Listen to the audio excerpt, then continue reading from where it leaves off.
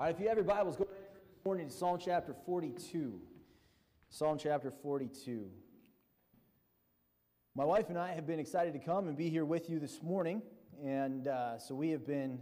It's a little warmer. We flew straight here from my in-laws' house in northern Wisconsin. So the snow is fun to go and visit for a period of time, but it's nice to leave it behind too. So we were glad to get out here.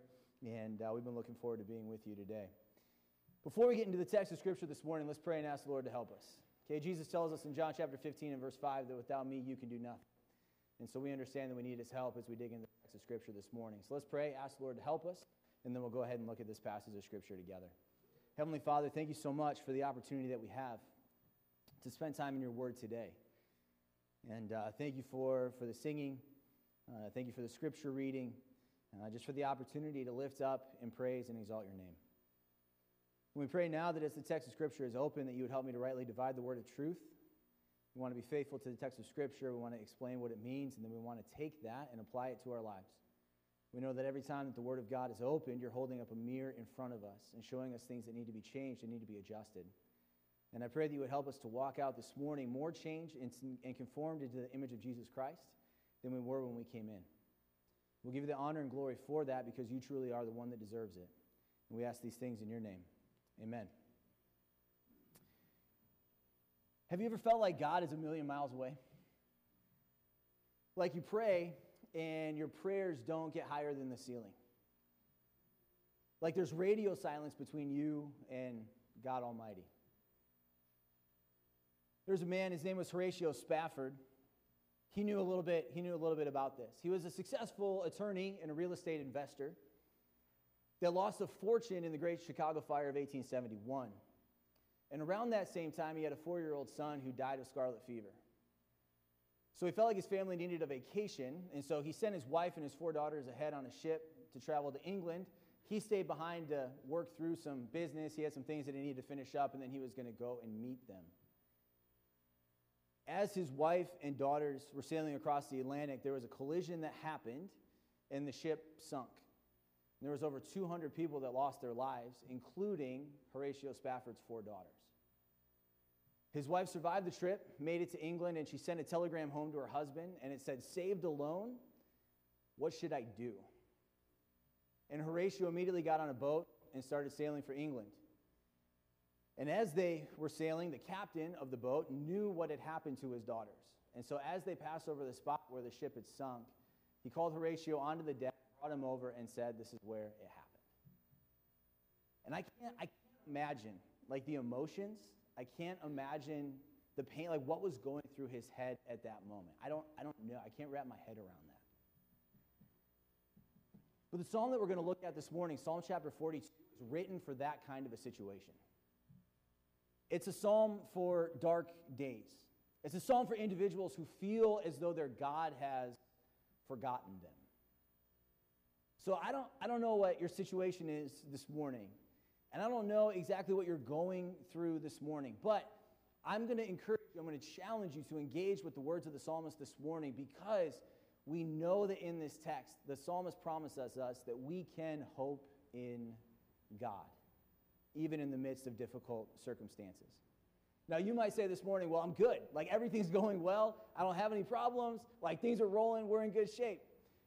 James chapter 1, I'm not trying to be a Debbie Downer this morning, but James chapter 1 does tell us, right? He tells us that in James 1, he says, count it all joy when you fall into various trials. He doesn't say if you fall into various trials. He says when you fall into various trials. So this psalm is necessary. It's needed for all of us at some point in our lives. And my guess is that if you have a little bit of life experience, you can identify with where the psalmist is at this morning. Now, let me give you a quick overview of this psalm. The psalms were written as the hymnal of ancient Israel, so they were meant to be sung. And this psalm is actually constructed like a song. There's 2 verses and a chorus. So if you actually look, verse 1 is found in verses 1 through 4, and I've entitled that The Psalmist's Regret. Verse 2 of the hymn, we see that in verses 6 through 10. And I've entitled that The Psalmist's Resolve. And then there's a chorus. And you see the chorus repeated twice in the psalm, in verse 5 and then again in verse 11. So there's 2 verses, just like the hymns we just sung. There's 2 verses and there's a chorus. And we're going to look at each of these in turn. So let's look at verse number 1. Let's look at the psalmist's regret. What is the psalmist regretting in this verse? This first verse it takes us to a dark place. Okay, so I'm just going to prepare you for that ahead of time. All right, let's look at what he says in verse 1. The first regret that we see is we see the regret of desperation. The psalmist is desperate. Look at what he says. Look at what he says in verse 1. He says, as the deer pants for the water brooks, so pants my soul for you, O God. Now, this picture is of a deer dying of thirst in the desert. Now, there's that song, As the Deer, and I don't know what it was. When we sang that when I was a kid, like in youth group, I always had this picture in my head of like this idyllic, desert oasis, like there's a deer like next to this really nice lake, maybe surrounded by some mountains. Like that was the picture I kind of had in my head. As I studied this out, that's not the picture here. Okay, so in Israel, during the wet season, you would have snow that would melt, and there would be mountain runoff that would come down, and there were these creek beds that would fill up full of water. But then during the dry season, all of that water would evaporate, and basically what would be left was a muddy trickle. And so the psalmist says here, he's like a deer in the middle of the wilderness. There was once flowing water, and now he's going around looking for it, and it was there at one point, and now it's not there anymore. And he's dying of thirst, and he's looking for some kind of relief. And not only can he not find it, but this is an ongoing condition. He says, as the deer pants, my soul is longing for you, O God. He's looking and saying there was fellowship at one point, and now I don't feel like there is, and I don't see any end in sight. This is a desperate verse that's written. But not only do we see the regret of desperation, we see the regret of remoteness in verse 2. What does he say in verse 2? Well, my soul thirsts for God, for the living God. When shall I come and appear before God? So the psalmist here is empty. He's looking for God, and yet he feels like God is nowhere to be found. It's almost like an individual who is in exile. He wants an appearance before the king. He wants an appearance before God, and yet there's not an opportunity for him. He feels as though he is separated from God and unable to come into his presence. Feels like there is no access to God. So you have the regret of desperation. You have the regret of remoteness. In verse 3, I think you see the regret of oppression. You see the regret of oppression. Look, the psalmist has some enemies here. Look what he says in verse 3. He says, my tears have been my food day and night.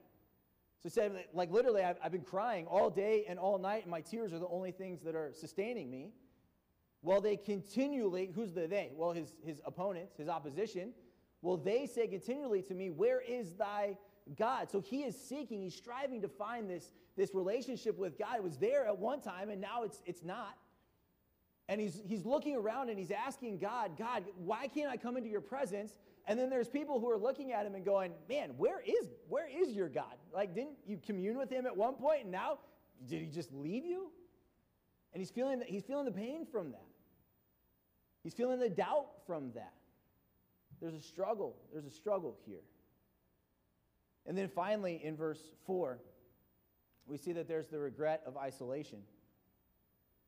There's the regret of isolation.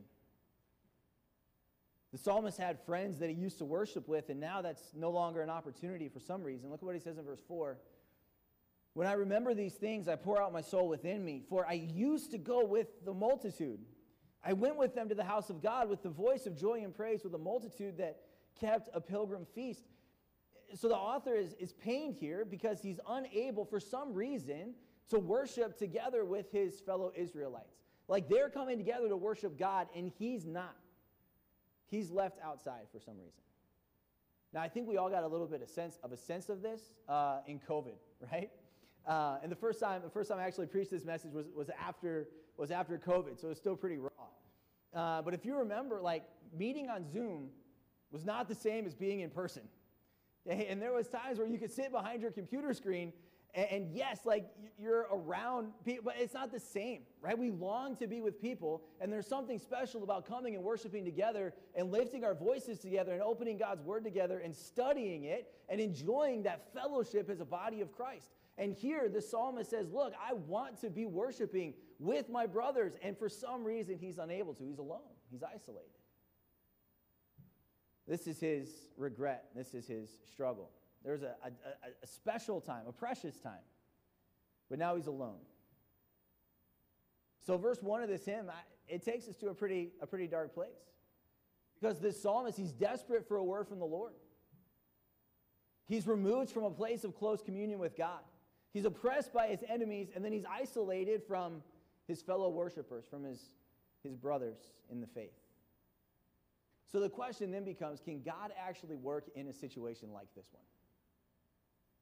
Okay? Is this the reality of his situation, or are these his emotions? Can God come in, and can God work in a situation when we feel this way? When we feel helpless and when we feel hopeless? And I think the answer is yes. Because what we see in verse 2, when we see the psalmist resolve, we see the psalmist start to recalibrate. Let's go ahead and take a look at this together. Okay, in verse 2, let's look at the psalmist's resolve. Now, his struggle doesn't go away. Okay, so it's not like, this isn't a romantic comedy, right? So it's not like all the bad stuff just disappears and we live happily ever after. He still has a struggle here. Verse 2 is kind of constructed like an Oreo cookie. Okay, so he talks about his problems, okay, on two sides, but then his resolve is really sandwiched in the middle. So in verses 6 and 7, he talks about his internal struggle. In verses 9 and 10, he talks about his external struggle, but then sandwiched in the middle, we see him start to recalibrate his faith. But let's look at the struggle first. Okay, so we have a powerful struggle. And we need to recognize that. We need to acknowledge that. Okay, the Christian life is not all rainbows and unicorns. Okay, there are real struggles and trials that come in the Christian life. Okay, so let's look at this together. Notice the internal conversation that he has in verses 6 and 7. He says, "Oh my God, my soul is cast down within me. Therefore will I remember you from the land of Jordan, from the heights of Hermon, from the hill Mizar. Deep calls unto deep at the noise of your waterfalls. All your waves and your billows have gone over me." So when I look at these verses, I see that the psalmist, he's struggling with depression here because he says, my soul is cast down. Yeah, he's struggling with doubt. He's struggling with depression. He looks around and goes, this is not what I thought I was getting. And then we also see that he feels crushed underneath the weight of his current situation, where he says, all thy waves and thy billows have gone over me. That's like the picture of a waterfall. So it's like somebody that is underneath a waterfall, and the pressure is continually coming down on them, and they're being crushed underneath the water. Okay, that's the picture here. So he has an internal struggle, and then he has an external struggle because he has enemies that keep poking at him. Look at what he says in verse 9. I will say to God, my rock, why have you forgotten me? Why do I go mourning because of the oppression of the enemy? In verse 10, as with the breaking of my bones, my enemies reproach me. Will they say to me all the day long, where is thy God? And can I tell you, this is a struggle for us sometimes because we live in a wicked and a sinful world, and they look at the church and ask the question, is there a God that still works? And you and I have a tendency to look inside sometimes. We look at the world and we look at the culture around us, and we ask the same question. Does God still work in the wicked world in which we live? And the answer is yes. The answer is yes. God is still at work, and God is still saving people, and God is still changing lives, and God is still growing and advancing his church today. Okay, let's look at verse 8. Okay, in verse 8, we have a powerful struggle, yes. But in verse 8, we see that we have a present Savior. And this is where the psalmist really starts to recalibrate his focus. He acknowledges his struggle, and it's real. Struggle's real. Okay, but this is where he really starts to recalibrate his focus and to bring himself back to a position of faith. Look at what he says in verse 8. He says, the Lord will command his loving kindness in the daytime, and in the night his song shall be with thee, a prayer to the God of my life. I want you to notice, first of all, in this verse, God's presence is constant. God's presence is constant. In verse 9, the psalmist asks, God, why have you forgotten me? Now, does God ever forget his children? No. Does God ever forget those who are his? No. So why does the psalmist ask the question, God, why have you forgotten me? This is an exaggeration. Okay, the psalmist comes out, he's struggling. He's coming from a place of pain, and people in pain often make statements that they otherwise wouldn't make. Okay, so this is an emotional reaction. The psalmist is struggling. There's a problem that's here, and it comes out, and he says, God, have you forgotten me? In the book of Job, it's interesting. Job chapter 6, Job makes some statements, and his friends rebuke him. And Job, a man who is clearly in pain, in chapter 6 and verse 26, he said, he's talking to his friends, he said, do you intend to rebuke my words and the speeches of a desperate one, which are as wind? And so Job sometimes says, people in pain, they sometimes make statements, they're words for the wind. Okay, they just need to be said and then let go and blown away. And this is the psalmist here. He's in pain, he's struggling, and he says, God, have you forgotten me? But then he comes back to verse 8, and we start to see his faith be recalibrated. God never forgets his children, and he's always in control. Hebrews chapter 13 and verse 5 tells us, let your conduct be without covetousness. Be content with such things as you have, for he himself has said, I will never leave you or forsake you. That's a good promise for us to remember. Okay, God is in control, and his presence is constant with his children. In verse 8, when he says, the Lord will command his loving kindness in the daytime, and in the night his song will be with me. There's never a time where God forgets his children. And here the psalmist recognizes in the day and in the night, the Lord has got me. The Lord's got me. His presence is constant. He never forgets. He never abandons his children. Secondly, we see that God's character is steadfast. God's character is steadfast. And we see that because of the word in this verse that he uses, and it's the word loving kindness. And that word loving kindness in the Hebrew, the word is hesed, but this is covenant language. If you remember the story in Genesis chapter 15, okay, God and Abraham have a conversation. And in Genesis chapter 12, God has come to Abraham and he's given him these promises. I'm going to make you a great nation. I'm going to give you a land. You're going to have lots of children, and through you all the nations of the earth will be blessed. Okay, and then Abraham makes a couple of mistakes, right? Like he goes to Egypt and tells his wife to tell the Pharaoh that, she's his sister. So Abraham has a lapse of faith. God comes back to Abraham in Genesis chapter 15, and he reaffirms these promises to Abraham, and he makes a covenant. And what happens is, if you remember the story, God has Abraham prepare the covenant. And what they would do is, they would take these animals, they would cut them in half, and they would make a walkway. And then the two individuals who were making promises together, they would walk through that pathway of carcasses and basically saying, if either one of us breaks these promises, what's done to these animals is going to be done to us. Okay, like that's a pretty serious promise. The closest thing that we have to covenant agreements today would be in the marriage relationship when we take vows one to another. And so God has Abraham prepare the covenant walkway, and then God puts Abraham into a deep sleep. And God walked through that covenant pathway alone. And that means that the promises that God made to Abraham were not dependent on Abraham at all. God is going to keep his promises to Abraham because his promises are rooted in his own person and character. It's not rooted in Abraham. It's rooted in God and in his character and in his person. So when God entered this relationship with his people, God bound himself to act toward them in certain ways. And God is utterly faithful to keep his promises. God will always keep the promises that he makes to his people. His character is unchanging. This word loving kindness, it's a word that highlights God's loyalty.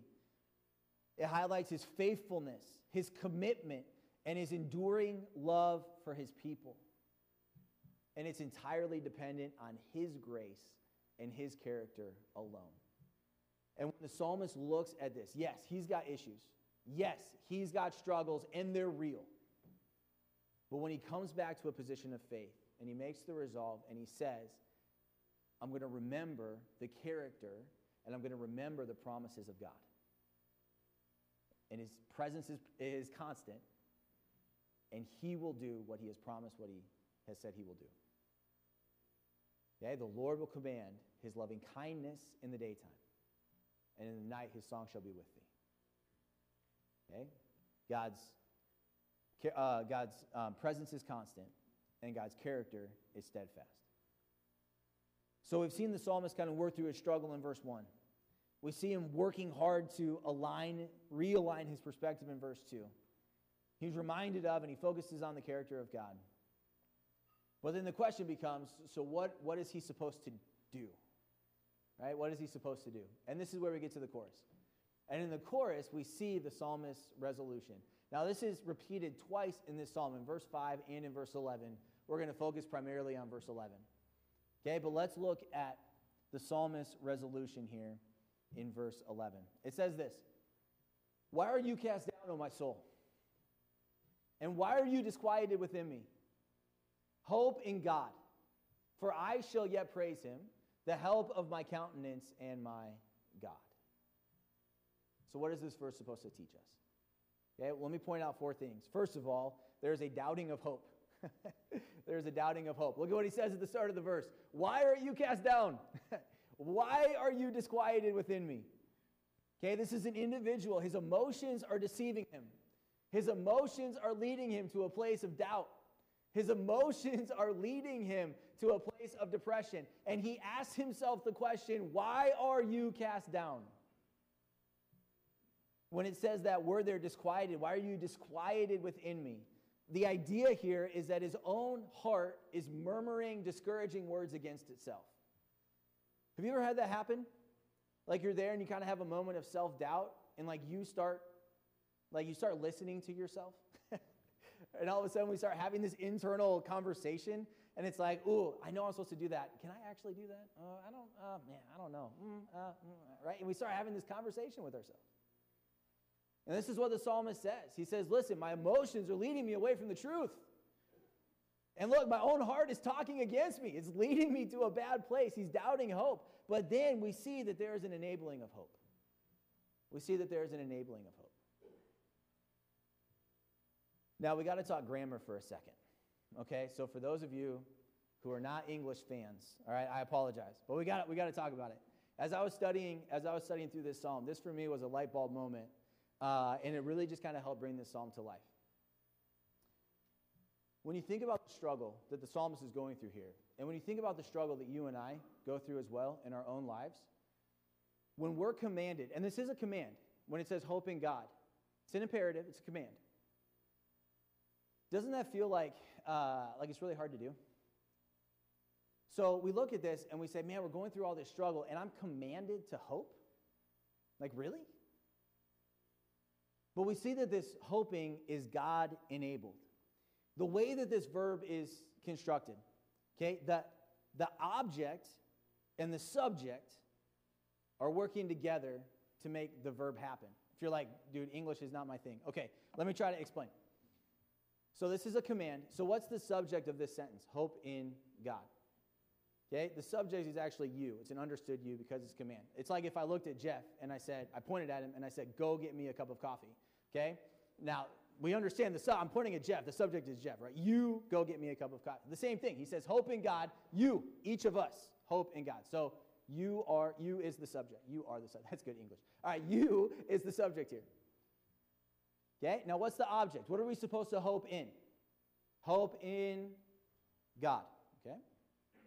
We're still awake, right? What's the object? Hope in God. Okay, good. All right, so the subject, you, and the object, God, are working together to make the verb happen. What's the command? Hope. So this hoping is not all up to you. This hoping is God-enabled.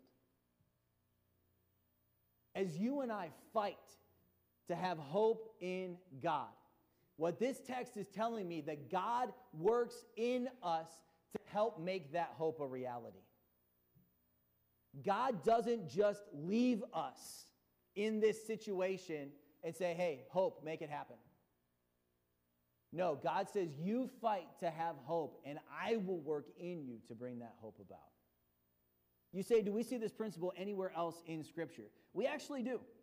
All right, Philippians chapter 2, verses 12 and 13. It says this, therefore, my beloved, as you have always obeyed, not as in my presence only, but now much more in my absence, he says, work out your own salvation with fear and trembling. So who here has the responsibility to work? You and I. We have the responsibility to put some spiritual sweat equity into our lives. We need to show that our faith is genuine. You come back tonight, we'll talk about that. Okay, but we have the responsibility to show that the grace that God has enabled us with when we were saved is still working out in our lives. We have to work out our own salvation. But are you and I solely responsible for that? No, look what he says in verse 13. For it is who? God who works in you, both to will and to do of his good pleasure. So listen, you and I work in our spiritual life. And yes, we have to get out. We have to spend time in the text of Scripture. Yes, we're to build relationships and try to reach people with the gospel. Yes, we need to put our arms around people and say, follow me as I follow Christ, and disciple them. That requires some spiritual sweat. But as we do that, it's not us that's making it happen. It is God who is working in us to will and to do of his good pleasure. He is the one that enables it, and he is the one that makes it happen. In Psalm 42, he tells us, hope in God, but understand that as you and I fight and struggle, God is coming alongside of us, and he is helping to make that hope a reality. We are not in this alone. God is working for us and in us, and then through us. This hoping is God-enabled. I'm reminded of Philippians chapter 1 and verse 6, where Paul tells the church in Philippi, he says, oh man, now I'm drawing a blank. Oh, he says, being confident of this very thing, that he who has begun a good work in you will perform it until the day of Jesus Christ. God is always with us. God is always working. And he's working in us and then through us to bring his will about. And you and I can hope in God because God enables it to be so. Let's look third at the character of hope. Now we need to ask a question here. And the question is, okay, so we know that God works in us to bring this hope about, but then the question we need to ask is, well, what does that hope actually look like? What does that hope actually look like? And this is the character of hope. Now, normally, we use hope as a desire for something good in the future. It's expressing some kind of a level of uncertainty. Like, for instance, in our house, making coffee is my responsibility. All right, so my wife and I, we like drinking good coffee, and so we have an espresso machine at our house. Now, my wife knows how to use the espresso machine. My wife doesn't often use the espresso machine. Okay, so that's my responsibility. She likes to come out and sit in her chair and have me bring espresso, her espresso drink to her, which I'm happy to do. Okay, but hope in the sense that we use it would be for me to say, I hope my wife brings me a coffee. Very uncertain, okay? We don't know if that's actually going to happen or not. But biblically, that's not the type of hope that we see in Scripture, okay? Biblical hope is different because it's not rooted in uncertainty, but instead it's grounded in the character of God himself. It's a confident expectation, and it's a desire for something good in the future. To just put it really simply, okay, hope is this. Hope is faith for the future. So when we talk about faith, when I define faith for kids, it's really simple. Faith is taking God at his word and acting upon it. Okay? So that's in the present tense. I'm going to believe what God has said. I'm going to believe what God has told me. And then I'm going to act based on what God has said. Hope is me saying, okay, I know what God has promised in the future. And if I believe in God's character, if I believe what he said in his word, and I believe that God is good to do what he says that he will do, I'm going to act in a way today that aligns with what he said in his word. It's faith, but it's not faith for the present, it's faith for the future. Okay, that's biblical hope. Hope in Scripture, it's Joshua and the nation of Israel marching around the walls of Jericho. And on the seventh day, after they marched around the walls, Joshua said, shout, for the Lord has given you the city, and the walls of Jericho fell down. That's hope. Did they have any idea that the walls were actually going to come down? No, they did it based on what God had said. They had hope. Hope is Jonathan saying to his armor bearer, come and let us go over. It may be that the Lord will work for us, for there's no restraint to the Lord to save by many or by few. And then Joshua and his armor bearer go up and they overthrow a whole garrison of Philistine soldiers. Hope is Shadrach and Meshach and Abednego saying to Nebuchadnezzar, our God whom we serve is able to deliver us from the burning fiery furnace, and he will deliver us out of thy hand. And then they walked with the Son of God in the midst of the furnace. Hope is Paul telling Timothy I know who I have believed, and I'm persuaded that he's able to keep that which I've committed unto him against that day. Hope is men like Hudson Taylor, the great missionary to China, who said, all God's giants have been weak men who did great things for God because they reckoned on God being with them. Hope recognizes and internalizes the reality that there's coming a day when we will be like him, for we will see him as he is. That's biblical hope. It's not uncertain. It's rooted and grounded in the very character of God himself. So when God's word says hope in God, it doesn't mean cross your fingers. It means, to use the words of the missionary William Carey, to expect great things from God. And as you and I fight to have that kind of hope, even in the midst of difficult situations, we can be confident that God is working in us to bring that hope about. It's God-enabled. Now let's look finally at the outworking of hope. In verse 11 here, he says, for I shall yet praise him, the health of my countenance and my God. So when he finally hopes, what happens? Well, where first there was confusion and where first there was despair, now there is praise. Okay, it's a complete 180.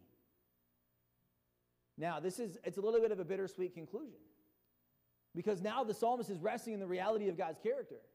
He's engaging in this God-enabled hope, but the reality of his situation hasn't changed. He's fighting for faith. He is hoping in God, but when he walks out the door, his situation is still the same. That hasn't magically changed. So we see the psalmist still enduring the pain and the loneliness and the separation. So how can he praise God? I think the simple answer is that his focus has now been recalibrated.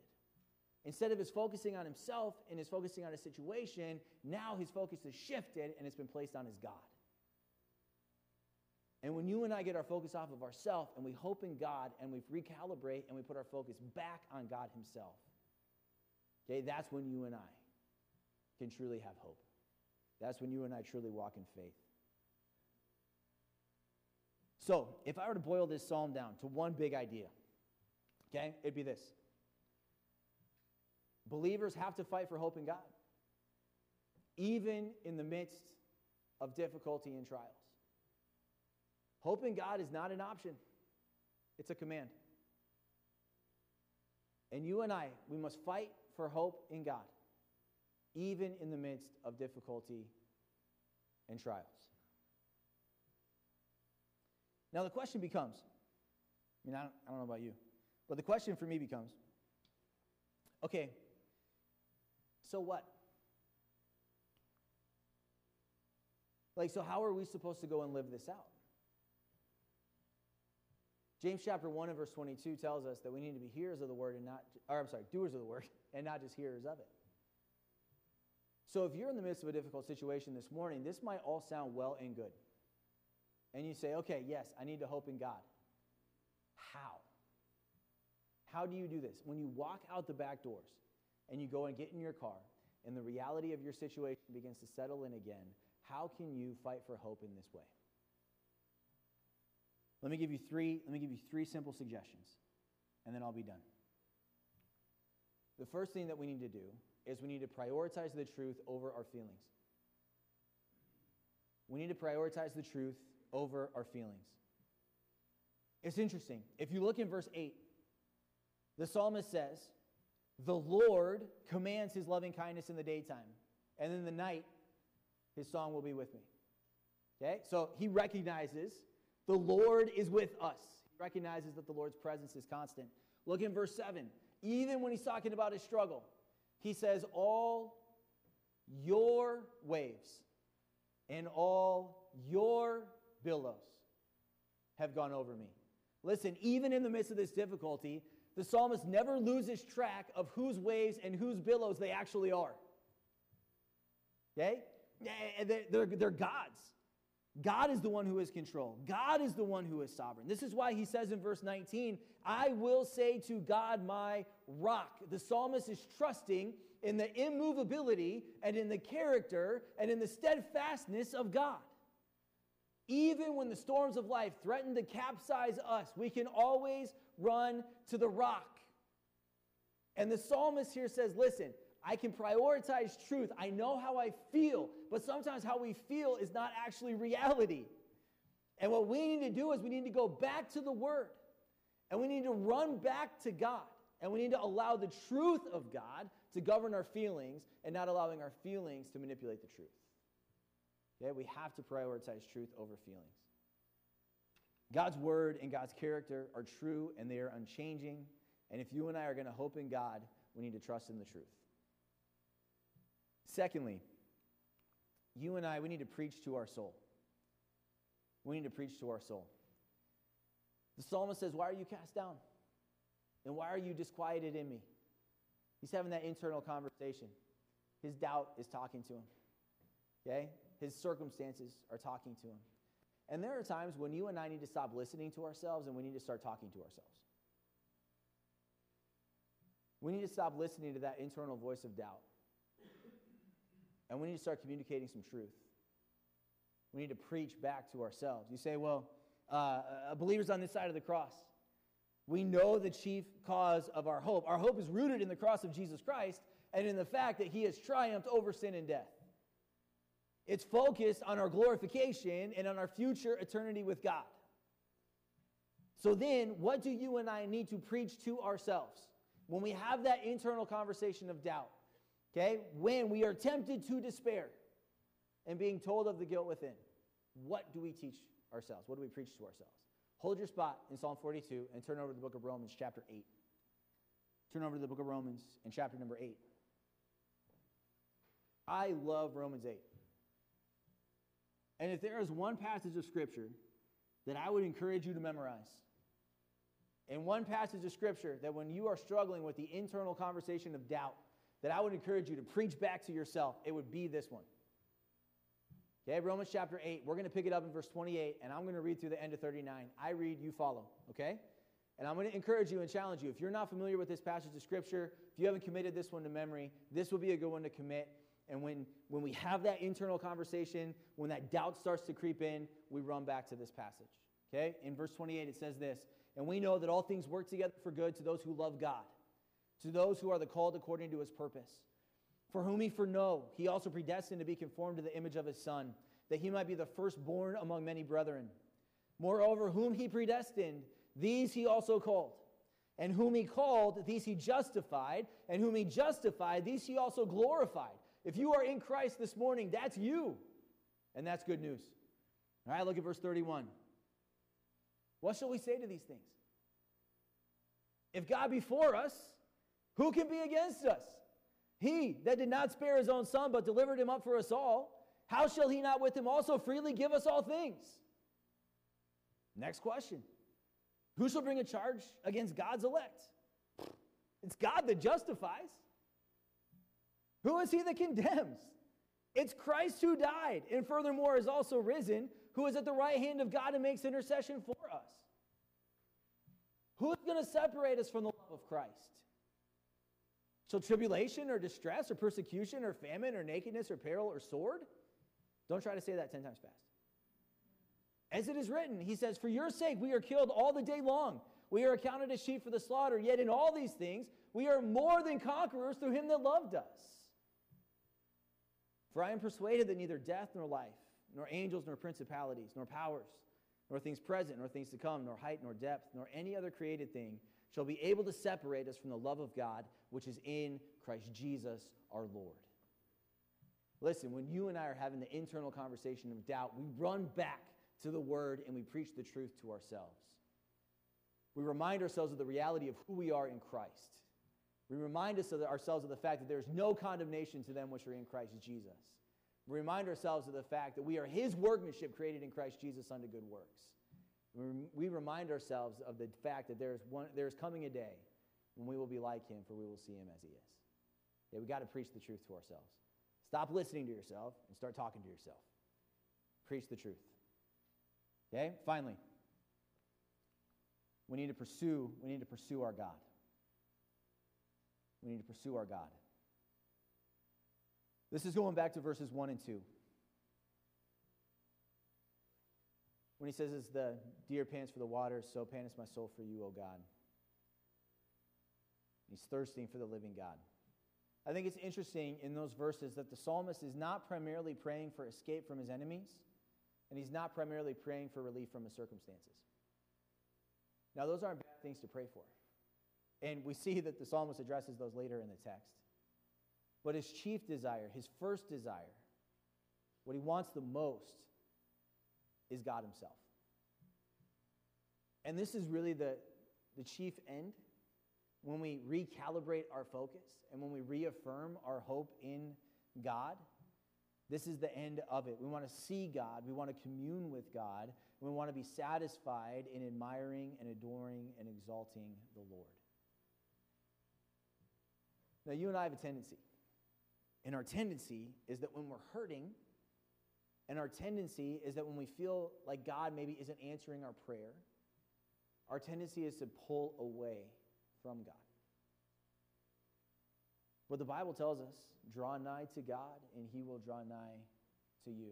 He will never leave us, and he will never forsake us. And in the moments of our pain, and in the moments of our struggle, and in the moments of our doubt, it's important for us to recalibrate our focus and to lean in to our relationship with God.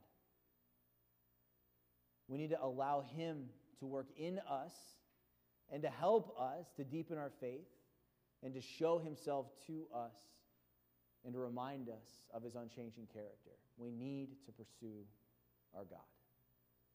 So if I can leave you with 3 ways, practically, that you can do that, it would be those. Prioritize truth over your feelings. Preach to your own soul.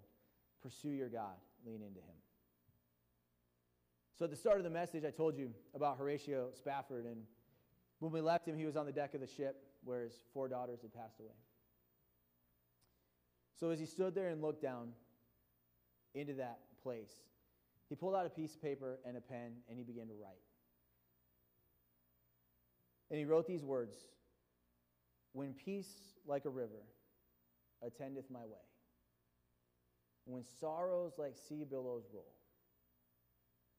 whatever my lot, thou hast taught me to say, it is well with my soul. Though Satan should buffet and though trials should come, let this blessed assurance control that Christ has regarded my helpless estate and has shed his own blood for my soul. My sin, oh, the bliss of this glorious thought, my sin not in part but the whole is nailed to the cross, and I bear it no more. Praise the Lord, O my soul. And Lord, haste the day when my faith shall be sight." That's hope. "The clouds be rolled back as a scroll, the trumps shall resound, and the Lord shall descend. Even so, it is well with my soul." This is what it means to hope in God. That's faith for the future. It's preaching the truth to ourselves. It's reaffirming the character and the sovereignty of God. Listen, I don't know your situation this morning, but I do know your God. Fight for faith in him. Passionately pursue him. Hope in God. Father, thank you for